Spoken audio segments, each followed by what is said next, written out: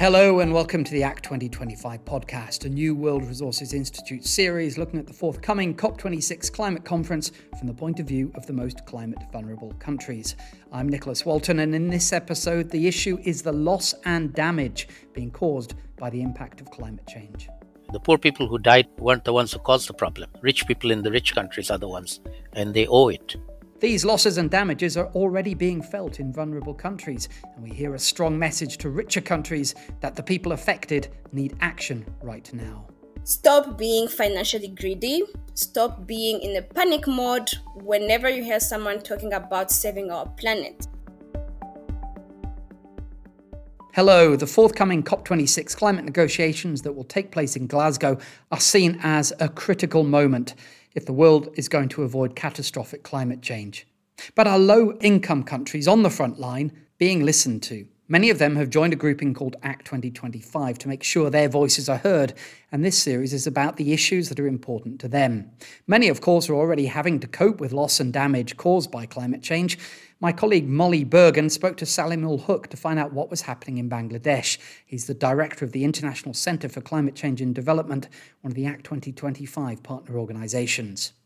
One of the issues about adaptation is that you cannot adapt to everything. And one of the reasons why we fought for and we achieved an agreement in the Paris Agreement was to keep temperatures below 1.5 degrees. 2 degrees would protect rich people, but not the poor people. 1.5 degrees has the potential to protect everybody. But if it keeps going up, we then have to face what we call loss and damage from climate change, which is now a reality. What sorts of losses and damages are you experiencing in Bangladesh, in your home country? Well, Bangladesh has been experiencing loss and damage from floods and cyclones and even droughts over many, many decades, even before there was climate change. They've become worse because of climate change. But at the same time, we have also been learning to adapt to the impacts of climate change. And one indicator, if you like, of successful adaptation is floods and cyclones don't kill people anymore in our country. They used to kill thousands of people, even hundreds of thousands of people. So it's not a function of being rich or poor. It's a function of being prepared or unprepared. In my view, the most important factor is empowering, enabling every single citizen to know what to do. There's still a lot of damage. The floods cause damage, the cyclones cause damage, but loss of life has been minimized. We had a super cyclone in May of 2020 called Amphan. In decades past, when we had super cyclones like that, they had killed hundreds of thousands of people. In this case, in Amphan, that rate was a few dozen, and they were mostly fishermen who were out at sea and didn't get back to land in time. 3 million people who are on land got the messages, went to evacuation centers, and they survived. It's also better technology, tracking the systems, mass media, television, radio, even volunteers going around the houses telling people when they had to evacuate. So in May of 2021, some of my researchers from my center, along with some journalists, went to visit the location where Cyclone Amphan hit a year before, and they found tens of thousands of people who survived, but they couldn't go home because their homes were destroyed or their land had been salinized by the seawater. And many of them have ended up in the slums of Dhaka city. So while we've been very successful at saving lives, we haven't been able to save their livelihoods. And that's really what we now need to focus on. What concerns do vulnerable countries have overall regarding addressing losses and damages? How do they want developed countries to help with this? Well, they want developed countries to do what they promised to do. So there are no new promises that need to be made. They promised in Paris 6 years ago now. Just deliver on the promise, which they haven't done. There are 3 things. The first one is keep temperature below 1.5 degrees by reducing your emissions. Everybody's promised to do that. They've produced plans to do that. They're just not good enough. The plans that have been produced are not going to keep us below 1.5. So they have to do better.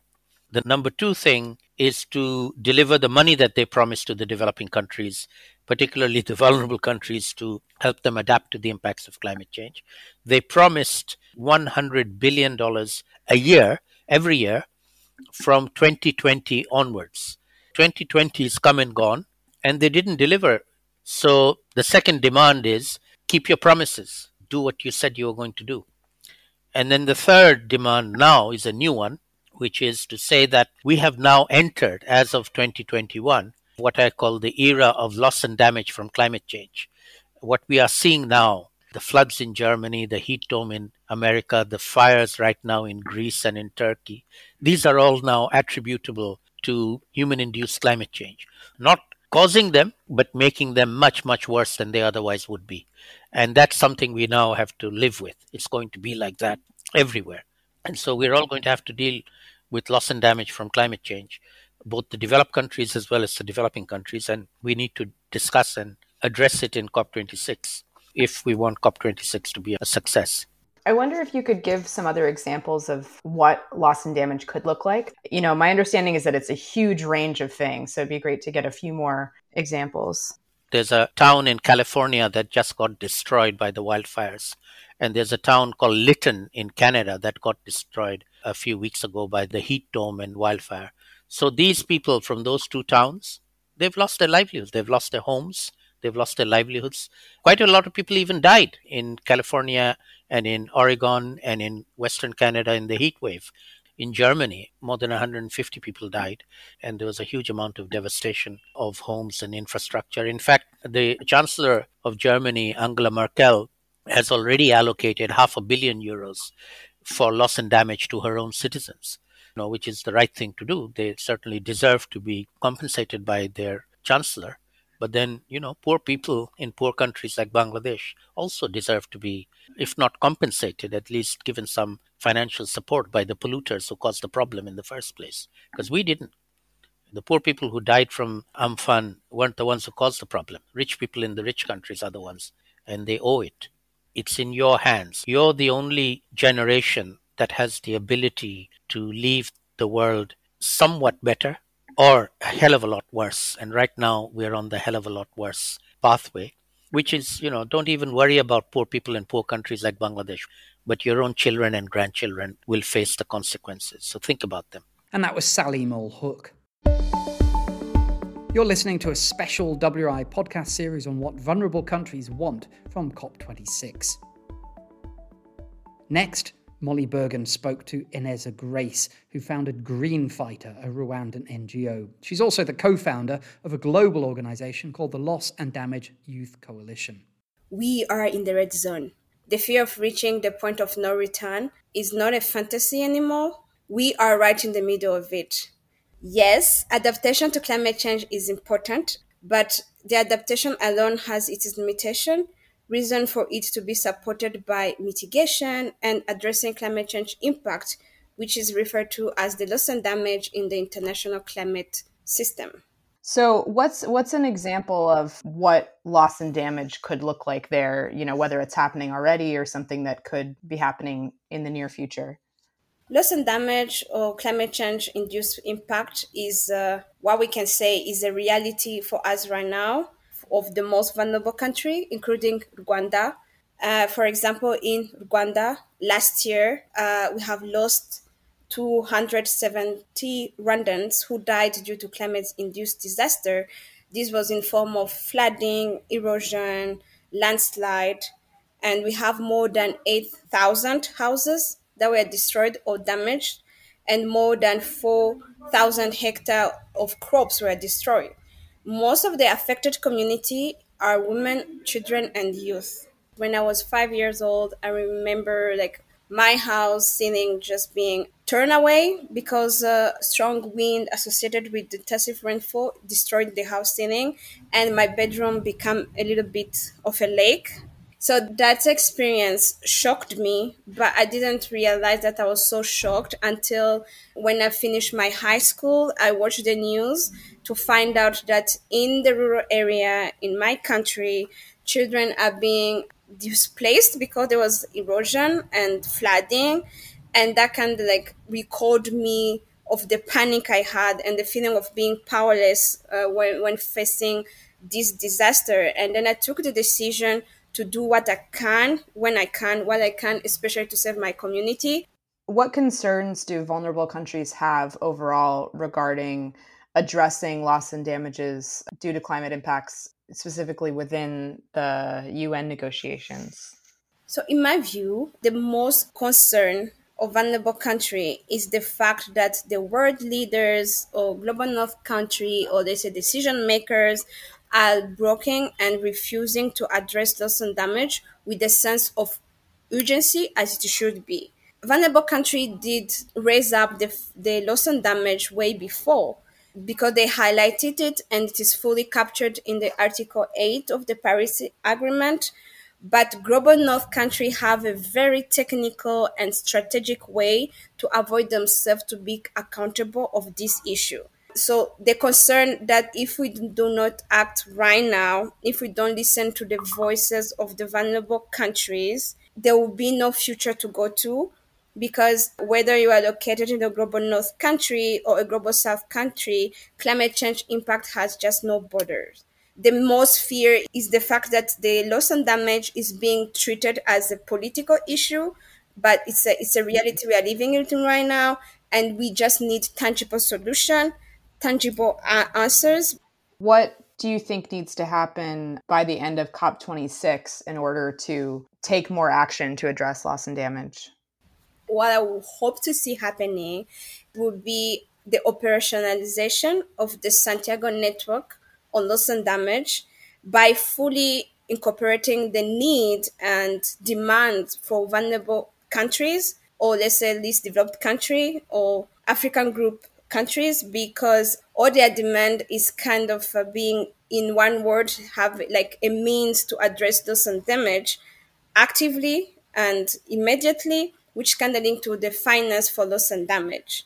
And the other thing is that already developed countries are behind in their financial targets or promises in the Paris Agreement. So setting the trust that we are all ready to act in harmony and together, where we honor the statement, leave no one behind. In this statement, I will also use leave no item behind.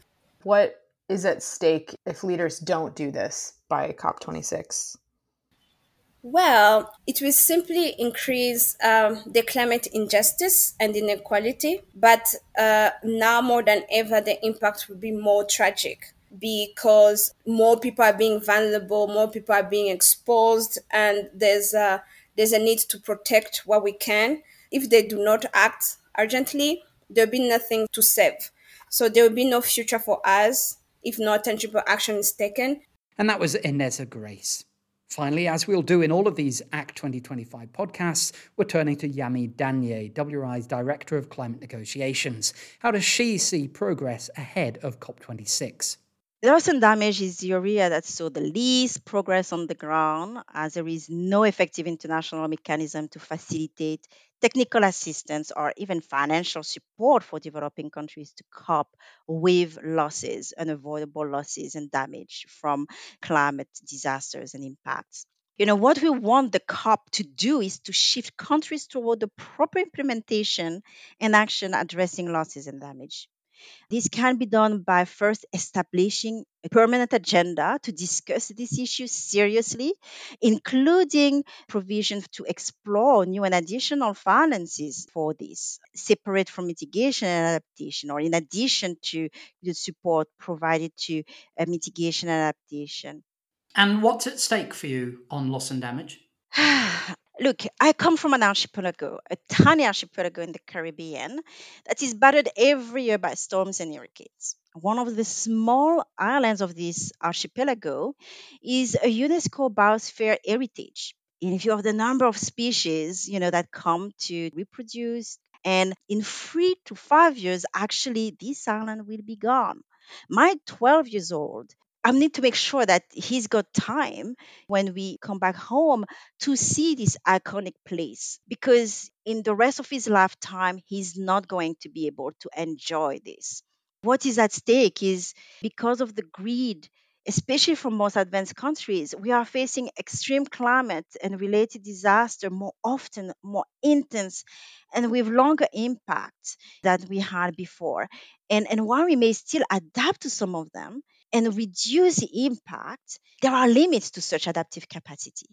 Those impacts will generate not only economic, infrastructural loss of livelihood, but also loss of lives. Non-economic losses like losing lands and the cultural heritage. And for too long, developed countries treated this issue with fear and were only concerned about the liability and compensation implication of this issue. They thought that they could get away with this because these impacts for many years were mainly felt by the global south. And the recent events show that it's no longer the case. Climate does not discriminate who and where it will strike. However, those who contributed the least to the problem are affected the most and have less resources to recover. This is unjust. And this is why it's in everyone's interest to set up effective process and system to fund, to implement actions to tackle with those issues. And when you're in Glasgow, what will you be looking out for on this issue? I will be looking at developed countries' mindset and reaction. They need to show more compassion and also realize that it is in their interest to find solutions, to have a more solution driven mind instead of just pushing this issue away. Loss and damage is there to stay. So I hope that there's going to be a change in the way they're going to approach this issue, to be more solution driven and show more solidarity with their counterparts. It's together that we can really tackle this effectively. And that was Yami Danier, ending this ACT 2025 podcast series looking at the issue of loss and damage and what vulnerable countries want from the COP26 climate conference in Glasgow.